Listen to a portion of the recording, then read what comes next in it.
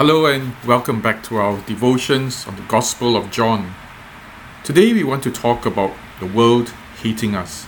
Not the most happy topics to talk about, but so necessary. So let's turn to John chapter 15, verse 18 to 25. John 15, verse 18 to 25. And let us pray.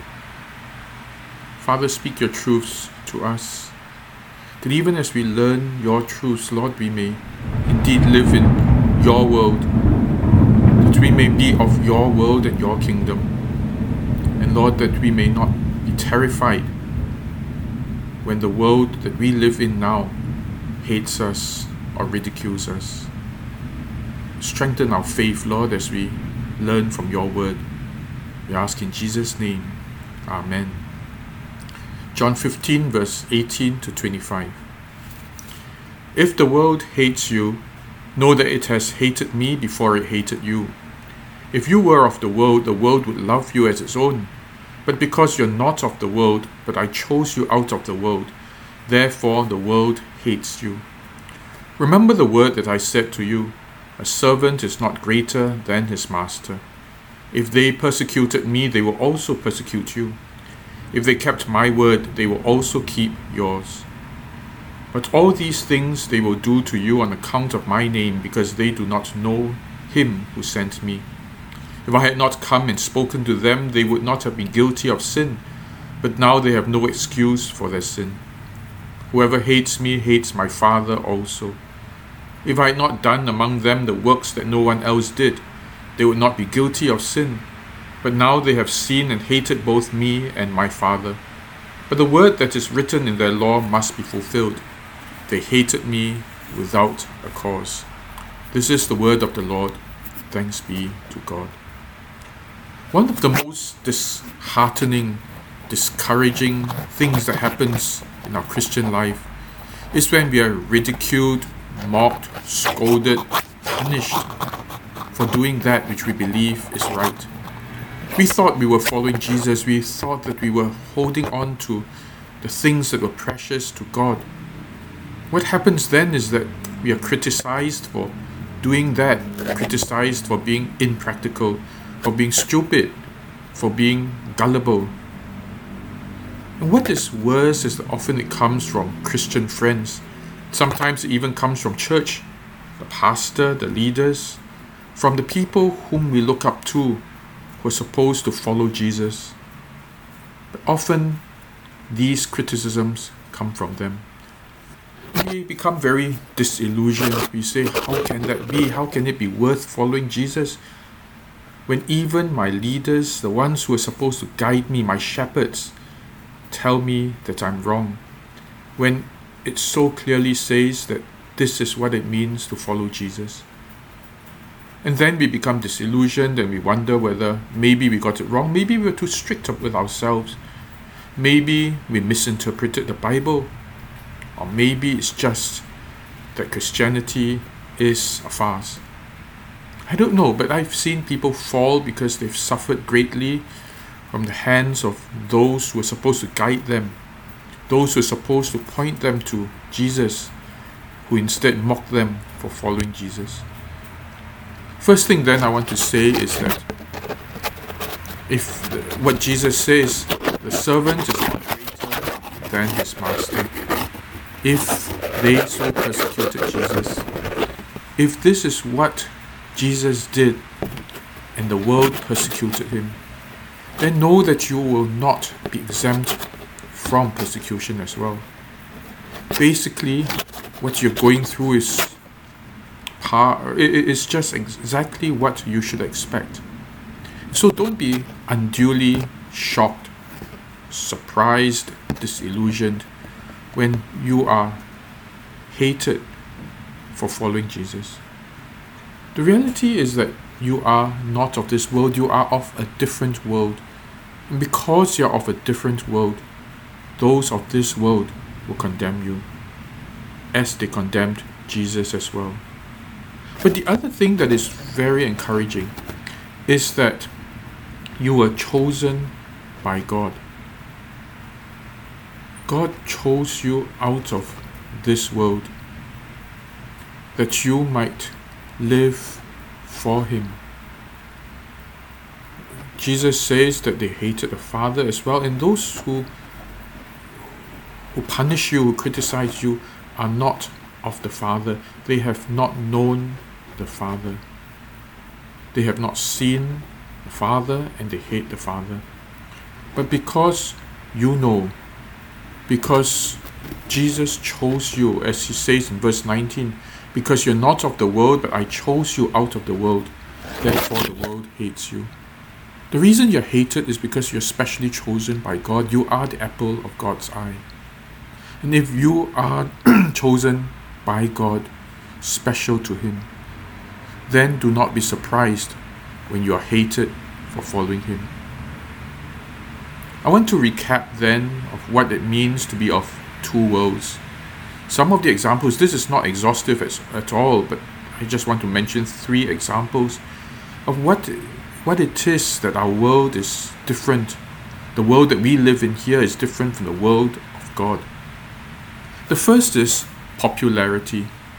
Remember when Jesus was asked by his brothers to go to Jerusalem, and his brothers said, well, unless you are known to people, unless you tell people, show yourself, demonstrate your power, how do you convince people that you're God?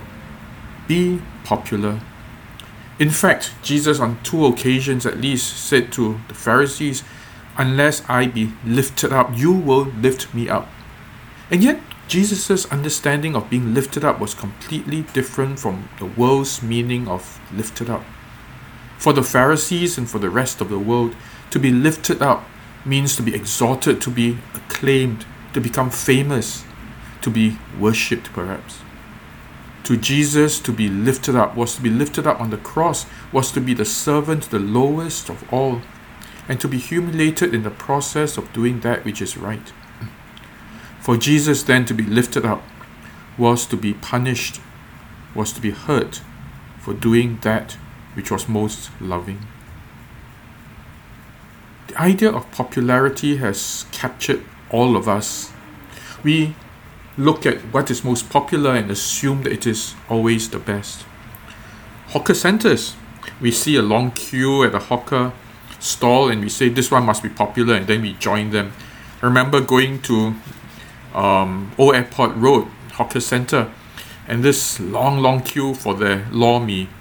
So I queued up there, and I met a friend, actually was a church member, who came and laughed at me and said, well, how long you wait already? I said 1 hour. I think some more, maybe 1.5 hours. And then he scratched his head and said, I tried before, not any better than others.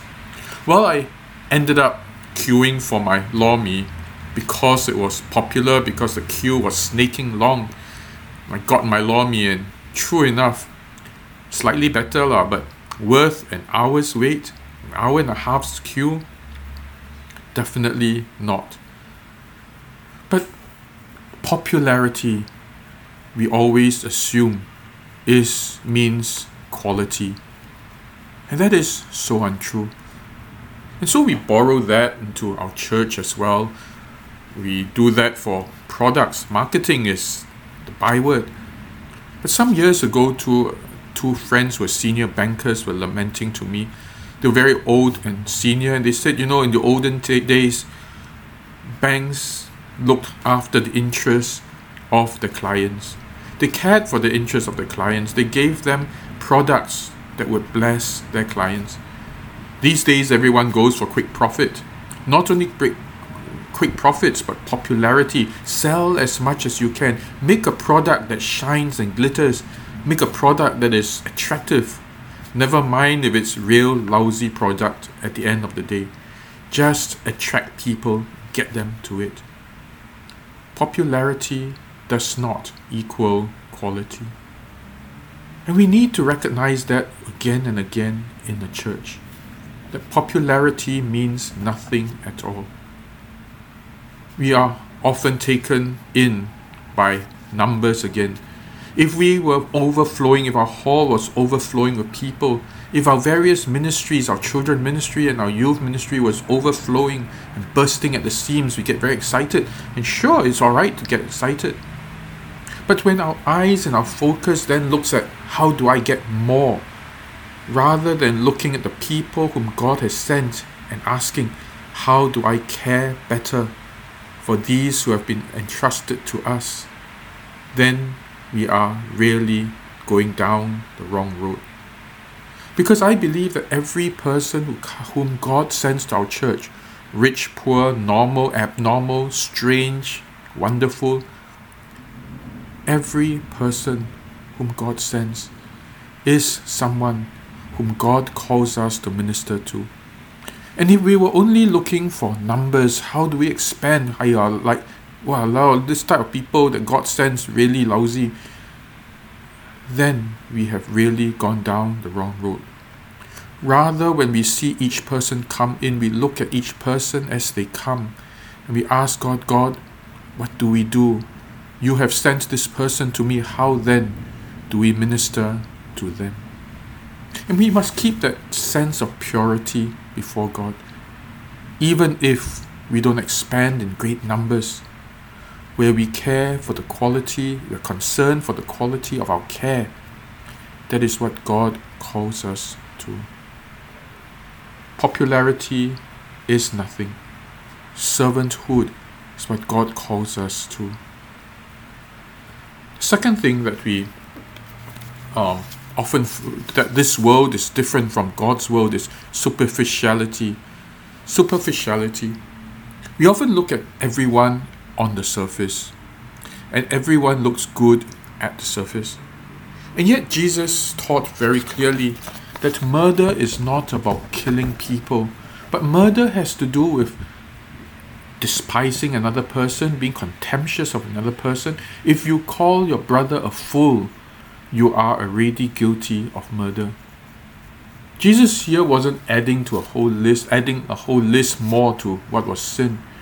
He was simply talking about going deep and avoiding superficiality. Murder is not about taking a life, it is taking away the dignity of another person. Same for adultery. Adultery isn't having sex with another woman or another man. Adultery is looking at another lustfully. And so what Jesus calls us to is to go deep and avoid superficialities. The problem then is that often in the church, we fail to look beyond what our eyes can see. Jesus wasn't just looking at everyone who was sinful and saying, wow, actually, this is all fake. But rather, Jesus was doing the opposite. He was looking at every obvious sinner and seeing the beauty in them. Jesus looked at Zacchaeus, and instead of seeing sin and corruption in him, which he could see in everyone, he saw possibilities. He saw hope. He saw a person who could love Jesus, who could love God. Jesus gave an example of two men praying in the temple. One, a Pharisee, told God, but I have been perfect in all that I do, unlike this man who is a sinner. At the same time, the sinner fell on his face and cried, Lord, have mercy on me. And Jesus looked beyond the superficial, looked beyond the surface, and he saw that man, the sinner who cried out, had a heart who longed to know God. And that was precious to him. And so when we look at people as well coming to our church, let us pray that God will heal us of a sense of superficiality. Because often we look at people and say, this person is unpleasant. This person is an adulterer. This person is gay. This person has told lies. This person is rough in his speaking. And then we dismiss them and we say we don't really appreciate people like this in our church. But really, have we been too superficial? Because if I, an adulterer, I, a murderer, in me God sees something beautiful. That God sees beyond my adultery, and God sees beyond my murderous heart. And God sees something that could love him, something that longs for him. And he then calls me his beloved child. And he loves me. Can we not also see beyond all those superficial faults that a person has? Gay, adulterous, dishonest, anything unpleasant, rude, crude, anything that doesn't look right superficially. Could we not look beyond that and see a heart that longs for God, a heart that cries out to know God, and to embrace them then and take them in and say, God loves you too. Let us grow to know our Lord. Even the church often acts so superficially. We condemn people just with a casual look. This one doesn't look good. We want good people. We fail in this. And to go beyond superficiality then often will invite much criticism also. Why do you take in so many sinners? Why do you take in people who don't seem to want God? But are we able to see them with God's eyes? To see a beauty beyond their sin and their ugliness? God did that for me. God did that for each of you. Will we also learn to do this for someone else? And then the third distinction between the world and God's world is prosperity. We often say that and assume that the more the better. Much is preferable to little. And we do that in our lives, gather more. We do that in our church. To have more is to be better. And yet this is what Proverbs chapter 30 says. Proverbs chapter 30 verse 8 and 9 says, Give me neither poverty nor riches, but give me only my daily bread. Otherwise I may have too much and disown you and say, Who is the Lord? Or I may become poor and steal, and so dishonor the name of my God. How true this, that when we have so much we forget the Lord. I remember when I was starting out and terribly poor, even as a lawyer, and I gave very generously to God. I gave a large portion, large chunk to God. Ironically, the richer I got, the more money I accumulated, the less I gave to God. In fact, when people gave me a lot more, when I was surprised by God with bounty, I became tighter. And I realized that to be true, whether in our lives or in our church, that the more prosperous we are, the more tight-fisted we are. I see it also among people, that often it's the poor, often it's those who earn just enough, who give liberally, who are generous with others. Do not make me too rich or too poor. But if we were to adopt that attitude, it teaches us great contentment. It allows us to see then that God who provides, God who feeds the sparrows and makes beautiful flowers, it is the same God who will feed us and give us enough. Sometimes we are snowed under over a whole lot of debt, and that could be because we are overly greedy. That's because we thought we would have more, and then we found that we could not make ends meet. If we are then to adopt an attitude of simplicity and contentment, believing that God supplies our needs every day, and then live as such, neither wanting too much and asking God not to let us have too little, then we will find real joy. And it's the same for the church. When I was working in in previous church, super rich church, every year we had surpluses, huge surpluses. And I tell you, inwardly I felt guilty when my surpluses was less than my predecessors, although they were in an excess of $1 million. Can you imagine? Every year we had a excess of a surplus of over $1 million, and I felt bad that my million was less than my predecessor's million. But that's how wealth corrupts and hurts us.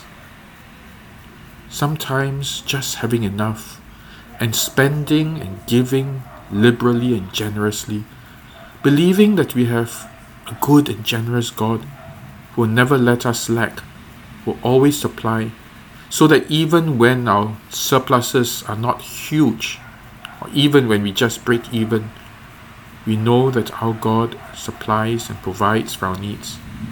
That doesn't mean that we should be complacent. I mean, we do have to save up for our next building and all that. But that aside, just accumulating more and more does not mean that we are blessed more and more. Let God provide for us, and let us rejoice and celebrate in what God gives to us. When we hold these principles of repudiating popularity, superficiality, and prosperity, and looking for something deeper, something more beautiful, something that God wants of us, then indeed we will often be laughed at and criticized.